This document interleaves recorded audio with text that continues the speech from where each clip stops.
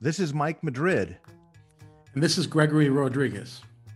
We're your hosts for Americanata, where we'll be exploring the intersection of race, class, culture, and politics during a time of extraordinary change. We'll be thinking out loud and processing what's on our minds as we go, unfiltered. And we're looking forward to you joining us for this discussion as we explore how we got to this tumultuous moment in the United States. Welcome back, listeners. So, Gregory, we haven't left, although this is going to be a little bit of a break for those listening in and tuning in. We've decided to continue this conversation because I think we were just getting to some other meatier good parts. Because I want to know about Sister Mary Anthony. But go on. Talk a little bit more about Sister Mary Anthony, right? So let me give a little bit of setup for those that are not listening. And if you have not listened to the previous episode, I would strongly urge you to do that again as a setup to where we're heading here. But if you're not, if you want to take the Cliff Notes version, that's fine too. Basically, what we were talking about was the difference and distinction between American religiosity and American spirituality, talking about the spiritual need that human beings have as a component of culture and how that anchors us in society and how it gives us a sense of meaning. We also talked about the meaning, that need for meaning, being a part and parcel of the exploration of the United States as it relates to what Gregory defined as aggressive opportunism. Yeah. And that segued into a discussion on both of our distinct Catholicism, starting with mine. I was born Catholic. I was raised Catholic, went to CCD. We were talking about Sister Mary Anthony, I was very young. I was, in my between 8 and 15, I think Sister Mary Anthony was my CCD teacher. Wow. Yeah, and she was Sister Mary Anthony was probably in her late 70s. Wow. And so she said something that was very profound that I recounted, which was, she said, you can't be fully American or fully Catholic. You have to choose one or the other if you're going to live a life of integrity, essentially. Mm-hmm. You can be one or the other, but you cannot be both. Amazing. They're diametrically opposed philosophies. Amazing. And that is something that has stuck with me as I've wrestled with both of those. Yeah. Yeah. And so we're going to use that as a segue to kind of continue the conversation about religion, spirituality, and culture. Mm-hmm. But I did want our listeners to have that wind up and that lens that we're looking at this as me, which is, a Catholic from the cradle. I've struggled with it mightily over the years, which I think makes me a better Catholic, frankly. But Gregory, you came to Catholicism later in life. You were not raised with a religious tradition. I was not raised. My parents were very bright, Mexican American, upwardly mobile. My mother from the border region, and my father from South LA, and they met at UCLA in the late 50s, and they met at a time. This is the era where William F. Buckley wrote God and Man at Yale, right? So the upwardly mobile ethnic Americans, maybe there were 10 Mexican Americans on the UCLA campus at the time. I'm just guessing.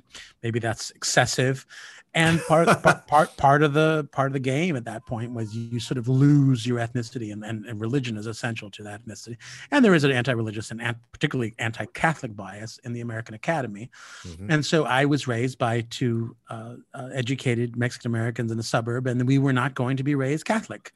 And so by the time I went to college and I took a philosophy course and read St. Augustine, and I went from Latin American studies to religious studies overnight. And I said, wow, what am I missing?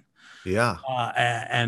Many Catholic friends I've had that were raised Catholic said, you just romanticize it because you never had to deal with this priest or that, none of this. I didn't.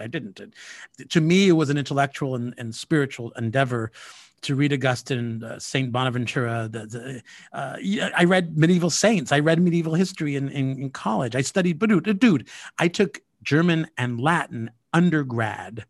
I took advanced Latin as an undergrad in Berkeley. I was the only undergrad in advanced Latin because we were basically doing a chapter a day on a Friday, and it was just unbelievably intense. It was an 8-unit language class because raised non-religiously, I don't think you know this. My goal in life was to become a theologian. So I was learning the language of theology as an undergrad. It didn't happen. I knew none of this. Yeah, this is all new to me. Yeah, and I was in New York working in publishing with a fabled editor, and I applied to Harvard Divinity School, and I was accepted. And so I spent $50 or $75 to delay the acceptance because I came to LA to write a book on Latinos and behavior and culture with a UCLA professor that we never wrote. So my life that I really the life that the path not taken for me was a theologian. And so I became, which you can tell the way I look at culture, the way I study it. And I became a Catholic in my late 30s, formally, after just waiting for some sort of like something inspiration. I talked to priests and nuns here and there, and they'd say, we'd pray for you. And they'd tell me, because you're Mexican American, all the bells and whistles are there, buddy. You know, you can become anything you want. You know, you can adopt this religion or that, but the bells and whistles and the sense of were already sort of ingrained in me. So yeah, I converted in my maybe 37. I love that. I'm gonna tell you why I love it even a little bit more. I don't know if you knew this about me, but I was considering don't laugh. I was considering joining the priesthood for a brief time when I was at Georgetown. Wow. Yeah. And the reason why was because, as a young Mexican Catholic and under, Sister Mary Anthony's tutelage with kind of the, stale donut incentives to go learn how to be a Catholic, Catholicism was never, ever an intellectual exercise for me at all in the least bit. And I always struggled with that. I rejected so much of it because it was purely, we were not Bible readers, Catholics, right? And, right. When I would ask my father, who was actually quite a learned Catholic, or my mother, it was just like, we believe that because we believe it. Like literally that was the answer. And I was like, that's not going to fly with me. But when I got to Georgetown, you met the Jesuits. I met the Jesuits. And man, that was like donuts on, extra jelly filled cream donuts, man. I was in heaven. Like these were some smart dudes. Right. They were the smartest people I'd ever met. And they were Catholic theologians essentially. But I love the idea that you were at some point going to be a theologian, and of course I was going to be more of a practitioner priest, right? I mean, I was of course right. That was the way it was going to be, because I did want to do parish work too. I wanted to get my hands dirty with work, right? I didn't want to just be studious and be an academic and research and write. But I love that. It's fascinating that I never knew that story about you, and that you didn't know about me. Yeah, and so we come at it from completely different ways, but at the same. Yet again, culture. There are the implicit understandings of the way things are that are ingrained to us as Mexican Americans, right? Our understanding, the understandings of touch or sorrow, or there are things that we learn that are implicit in the way that our parents talked to us as children, or the way our grandmothers spoke to us, right? My father's mother would bless me every time I left the house. And it's very interesting. So being raised Mexican American without religion was being raised a jelly donut without the jelly. So I felt you're in search of jelly. I don't know how you figured it out, but that is the volume 1 of my autobiography. But so I found going to college and then taking philosophy courses that what I was missing was a framework with which to understand again the world. I talk about it. I learned it because I felt it. Like no one ever, I always lived in my wits. I still live in my wits. Like I was never given a rule book. I was never told that this is, and when someone tells me this is the way things are done, I'm like, yeah, for you. Like, I just don't, I was never told rules about anything. And so I don't really, I'm not interested in the religion of rules, by the way. I'm not even interested in the religion. I'm not interested in religious ethics or morality. That's not my interest. My interest in why are we here?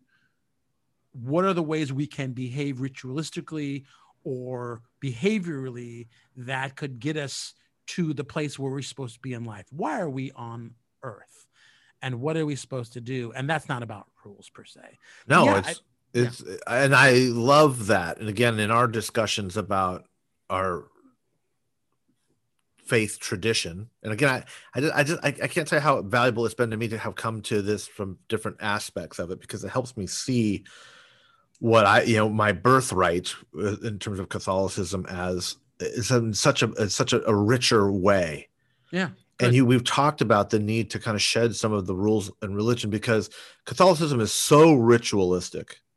It's so structured. It's so hierarchical that you can lose yourself in that. Some people want that. Some people might need that. They look for that as a way to guide them, especially in a time of exceptional disruption, right? There's a large strain of that with evangelical Christianity or extremism of any religious order.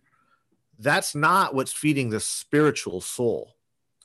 But what can is if you're approaching ritual in the way that you said in the previous episode, as your Berkeley professor once articulated it in this example of Indian villages, of being transcendent and moving beyond the moment. Yeah. Not reciting the prayer to recite for the prayer's sake, but to move beyond it. Mm-hmm. That's the point. That's where you're trying to get at. But even like you said, evangelicals have lots of rules, but the rules, though, let's say the fact that I live in the middle of Los Angeles, so I pass a lot of Central American evangelical churches on a Friday night. Right. Those rules help them survive. They reign. Yeah. So rules can help you survive, but structure precisely. And then, but I think what you and I it sounds like what we're most drawn by is frameworks of understanding. Yeah, I think that's exactly right. Yeah, and part of that is practicing that, right? You have to kind of unlearn some. I do. Let me speak for me, because I again was born with this stuff, and I was walking with 50 kids, on Wednesday afternoons to CCD class after school. Is I have to unlearn some of the structure. I have to unlearn some of the ritual in order to find that framework, which sounds a little bit contradictory, but it's not at all. No, it makes perfect sense. I think if I was raised in it, I would have rejected it. And so many did. Yeah. In fact, somebody, a good friend of mine, said the best way to make sure your kids are not Catholic is send them to Catholic school. Right. Right. It beats the Catholic right out of them. Right. And again, I didn't go to Catholic school. My kids did. I did not. But I get it. I can see exactly why that would happen. Right. But I do want to move this into a personal space that is, I think, really helpful, because I guess we've been in a personal space for the past few minutes. But look, we have talked so much about at a 30,000 foot abstract level about cultural deficit and my favorite space. But go on. Yeah, no, my favorite altitude. Yeah, 30. But we've talked about, I want to share with our listeners about jointly doing kind of taking a spiritual path, a spiritual journey together by walking the Camino de Santiago in northern Spain later this year. That's right. And I thought it was about wine, but you can do it. I think you can do both. Yeah. I mean, it's Europe, right? Yeah. And if not, let's push the frontier the way any good American would. Let's push the envelope and make sure that we're bringing wine with us. We'll build walls. We'll build malls on the way. Build strip malls along the way. So we, God willing, as my grandmother would say, we will be taking this walk. My wife will be joining us, of course, and because let's face it, she made the plans, and we won't know where to go without her. And in September, we'll be more precise at some other point. But yeah, that is the plan right now, is to walk. I forgot. It's like 150 miles in, I don't know, 13 days or something. So it's not exactly, it's not a walk in the park, but some of these are 16-mile days. Yeah. And for those that aren't aware, the Camino de Santiago is the way of St. James. Right. Go ahead. No, you explain it. Well, my understanding is it's historians don't believe St. James ever got there, but it may have been fabled or mythological on some. They may have, I don't know. But it's been so Santiago, St. James, So it's San Diego, for that matter. So Santiago de Compostela, in the northwestern corner of Spain, in the region of Galicia, has been a site of pilgrimage since the Middle Ages. And what strikes me is my wife grew up in the Palatinate in the Pfalz in Germany, and by her house was the road to St. James right then. So the paths go from all over Europe. And if you've ever eaten the coquille Saint-Jacques in Paris, the dish that is the shell of Saint James, Saint-Jacques, and the Rue Saint-Jacques in Paris is the way to Santiago. So this all of Europe is mapped on some level toward this path to Santiago, and there are very many ways to get there. So we will be taking a 2-week because we have to pretend we have other responsibilities. And this is I'm looking forward to it. I do worry that Mike's going to walk way too fast and get to the end a couple hours ahead of me each day. I don't think you need to worry about that too much. But let me just to kind of complete the concept. The way of St. James and the path that Greg was talking about through Germany, through France, and ultimately ending the last stretch in Spain at the Atlantic Ocean is whether it's historically accurate or not. And again, that's part of what a faith journey is the path that the apostle James took when the apostles left after the crucifixion of Christ to spread the word. And he walked, of course, that's how you traveled back in the day, from the Holy Land, right? From the site of the crucifixion to spread the word west, as far west as he could. And there are demarcations throughout Western Europe of the path or the way or the Camino of St. James, the Camino de Santiago, the way of St. James. And so as a spiritual practice, since the medieval times, pilgrims have walked along this pathway at various lengths during various stretches as a spiritual practice, as a way to reconnect with and to become more transcendent, at least in their spiritual lives, and do for whatever personal reasons. And so Gregory and I have been talking about this a little bit as we've been kind of on our own path and journey. Part of the Americanata has been about that, but we will do the last stretch that ends the last 2 weeks, the last 150 miles we will walk across northern Spain, ending at Santiago de Compostela, which is where the site of the cathedral commemorating St. James is at, right there on the foot of the Atlantic Ocean at where the world ended back in the day. Beautifully put. And we are doing it in a holy year, which I guess it means I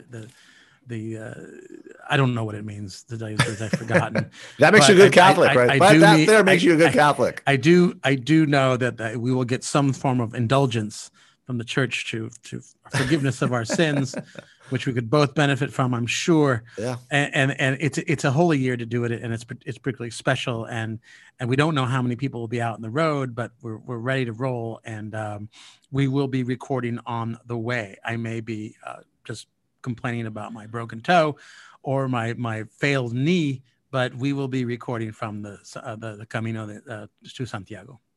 And that means I will probably be carrying all the electrical equipment we need to record and post, which is fine. I'm glad that we've established that right here.